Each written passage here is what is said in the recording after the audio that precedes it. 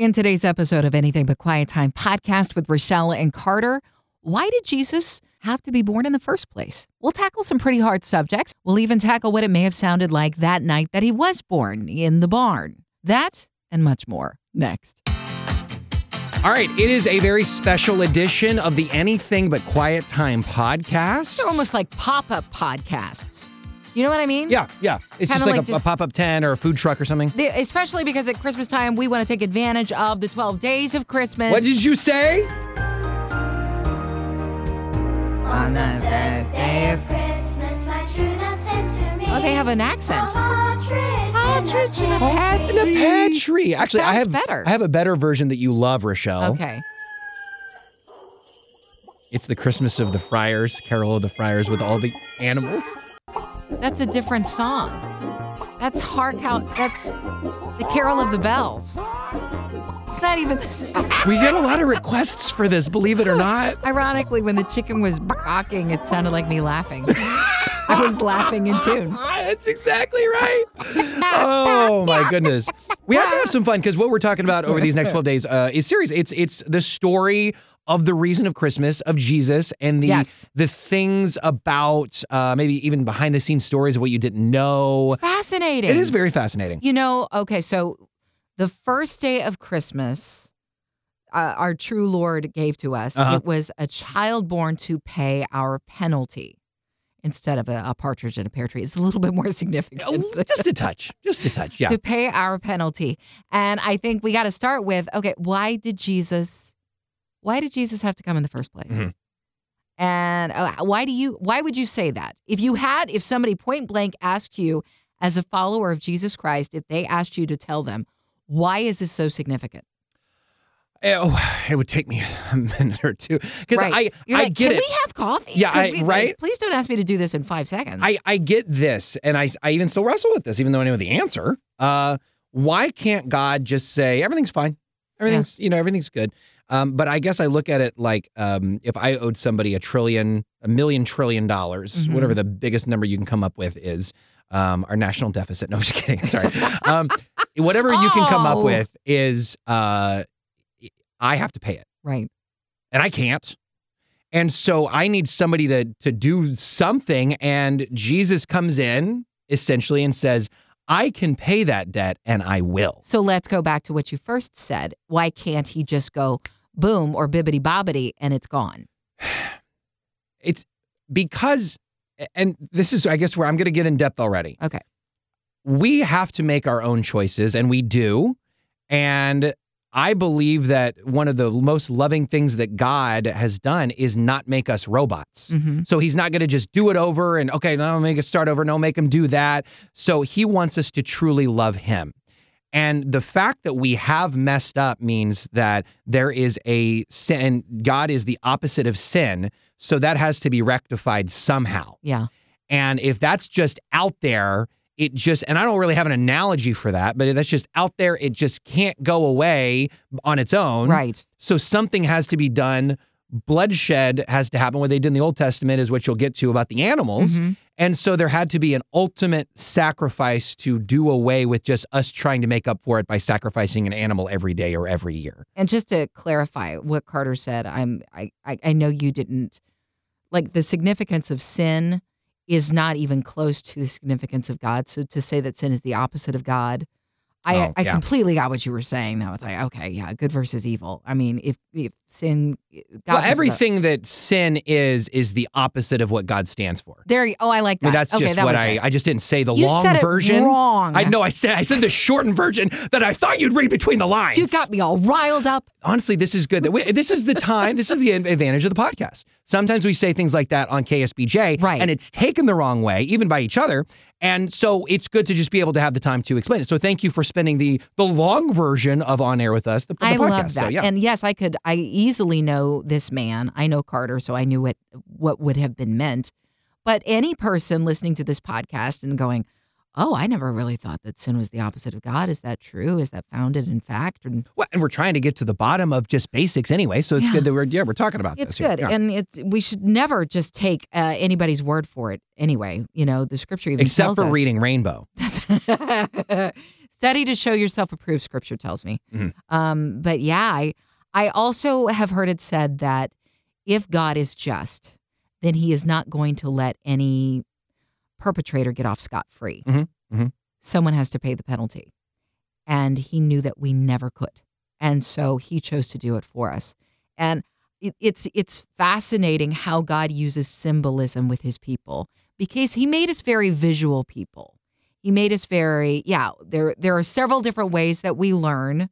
There's the auditory way, there's visual, but symbolism, honestly, it kind of, I think it hinges on all of the ways that we learn. So whether it was, what's the one where you have to, I think it's called kinesthetic. If I'm saying that wrong, I'm so sorry. This is the biggest word we've ever used on this podcast. Teachers are like, no, she said it wrong. So if I did, please forgive me. But it's the one where you actually have to be involved in action and up and around, engaged in learning. Okay. That's how you learn. Okay. All right. And then there's auditory. We know that that's when you aren't the one listening to it even, are the one teaching it. So you're hearing yourself teaching it. That's very auditory. And then visual, obviously. I think symbolism, it can latch into all three of those things because Jesus became very present, very real. And so in that, he was kinesthetic for us. Yeah. And he taught many different ways and shared and expressed all these different ways. But one of the things that Jesus was for us was the perfect sacrifice, the perfect lamb. And from the beginning of time after the world got broken, God made this perfect plan, and we broke it because we chose to put ourselves on the throne of God. And that's, instead. you're referring to Adam and Eve. Yep. And a lot of times as a kid, I was, like, well, Adam and Eve had to screw it up. I would have done the same thing in some sort of context. If they hadn't done it, somebody else would have done it. Exactly. Yeah. Cain obviously came around. He wasn't feeling able at all. And He wasn't feeling able at all. You know what I mean? It was good. He wasn't feeling his brother I was about Abel. to do a Raising Cane's joke, but no, that was better. I like that. If you don't know the story of Cain and Abel, they were the children of Adam and Eve, and the first murder was committed when Cain became very upset with the fact that Abel's sacrifice was received by God and his wasn't. And that's a whole nother line we could go down in terms of sacrifice. But why sacrifice in the first place? When Adam and Eve chose to disobey, I mean, it goes back to the most, toddler-esque thing, right? Mommy said no. Daddy said no. Father God said, don't eat of this tree, and they did it. Mm-hmm. They did. Why? The one thing. Because the enemy, the serpent, comes along and tells him, well, God doesn't want you to know that you'll be like him, that you'll have understanding. Oh, well, they had understanding afterwards, but it wasn't how they thought it would be. And God knew that it wouldn't be the best plan for them, and he said, don't touch it. But it goes back to that robot thing. Why put the tree there in the first place? Mm-hmm. Because he wanted them to choose obedience. Yeah. But here's the thing, before the beginning of time, and this is where my mind always gets blown, God is not according to our timeline, right? So he can enter our timeline at any point where he wants to. Much like an Avenger. Yes. He does not work with linear timeline like we do. Right. And he knew from the beginning of time that we would choose something else over him. But he loved us so much that he had a game plan. He had a plan, and it would be himself. It would be his son that would step in for us and pay the penalty. So they disobeyed. What happens after they disobey? They recognize their sin, their nakedness, and to cover their nakedness, what does God do? He makes the first sacrifice. He sacrifices one of his perfect animals that was living in his perfect garden with the perfect setup for mankind. They could eat of any tree. They chose the one that he told them not to. And he sacrificed one of his animals to clothe their nakedness, to cover their sin. And that blood, there is life in that blood. And there is great symbolism there in that life. You cannot live without blood, right? Yeah. And so the covering of that animal onto them, it wasn't the perfect sacrifice, but it would do until the next one was needed. And it had to cost the Jewish people when they would sacrifice it. He asked for their first fruits, the firstborn of the animals, the best ones. The best. Yeah. I remember some people got in trouble because they were sacrificing the runts or the lowly or whatever. It didn't cost them anything. And it didn't cost them anything. And that was the point, that it costs something. So enter this big plan of it's going to cost Jesus, Yes. his life, Right. so that but he's perfect, so that it would just this sacrifice would take forever for anybody that accepts it. What's really interesting is that Paul just calls out the law. The law was something that was given to Moses. Moses, this incredible prophet, hailed by the Jewish people today as one of the greatest, if not the greatest. And he was given the 10 Commandments, but along with that, the law it's all the rules. And Paul, the apostle who had studied this law at great length, he basically says, listen, nobody could obey that law. Mm. And it wasn't until the law got written down that people realized, oh, we've been messing up all over the place.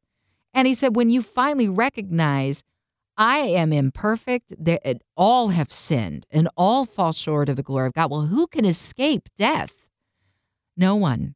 And God knew that. And that's why he had a game plan. And it would be his perfect sacrifice, his own son, which we know to be a part of the Trinity. There's God the Father, God the Son, and the Holy Spirit. So that's why he had to come. Why he had to come. And it's a little like grandpa. It's kind of interesting in both ways. Somebody told me once that Jesus is not like your grandpa that winks your sin away. No. You come in and you snuck in late and your grandpa's like, wink, wink. Right. I did that when I was younger. But what's ironic is he is like your grandpa in that he's going to love you through it no matter what. Yeah. But there's going to be a consequence and he's going to absolutely love you through it. And so we get to this place where nowadays we just, a lot of the theme, I think even in some Christian circles, to be honest with you, is, well, I'm a good enough person. I mean, I do more good than bad. Well, but one bad thing sets us apart from God. Yeah. And so it is the ultimate sacrifice of Jesus that once we say, he is my only hope, that's the reason he had to come. That's what we cling to today. And why was he the perfect one? Because he was without sin. Yeah. But it also tells us in Hebrews that he was tempted like man. He went through it. He went through the stuff that we went through, like Grandpa. He did, but he was without sin. And that is one of the amazing things. When he went to the cross, he took the sin of the world with him. He knew what it meant because he lived through those same temptations. He understood. And so when that got nailed to the cross, it died with our sin when we receive him. Yeah. And then when we raise up, like he rose from the dead, we raise up a new life with Jesus. That's what we do when we get baptized.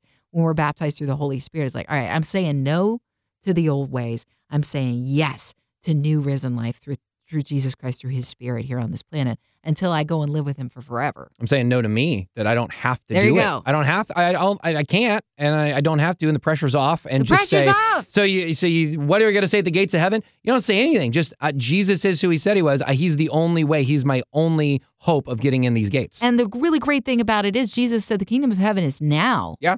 So it's like, oh, well, I got to wait until I get to the gates. No, he's like, you can enjoy the fruit of my Spirit right now. And that is why, wow, when we talk about Jesus being the greatest Christmas present ever, the greatest present that we can carry through with us 365 days a year, that's why it's so amazing, because in the midst of distress, we can grab hold of peace that goes past any human thought can handle understanding, right? It's great that we can, live out heaven here on earth, including the Carol of the Friars. Stop it.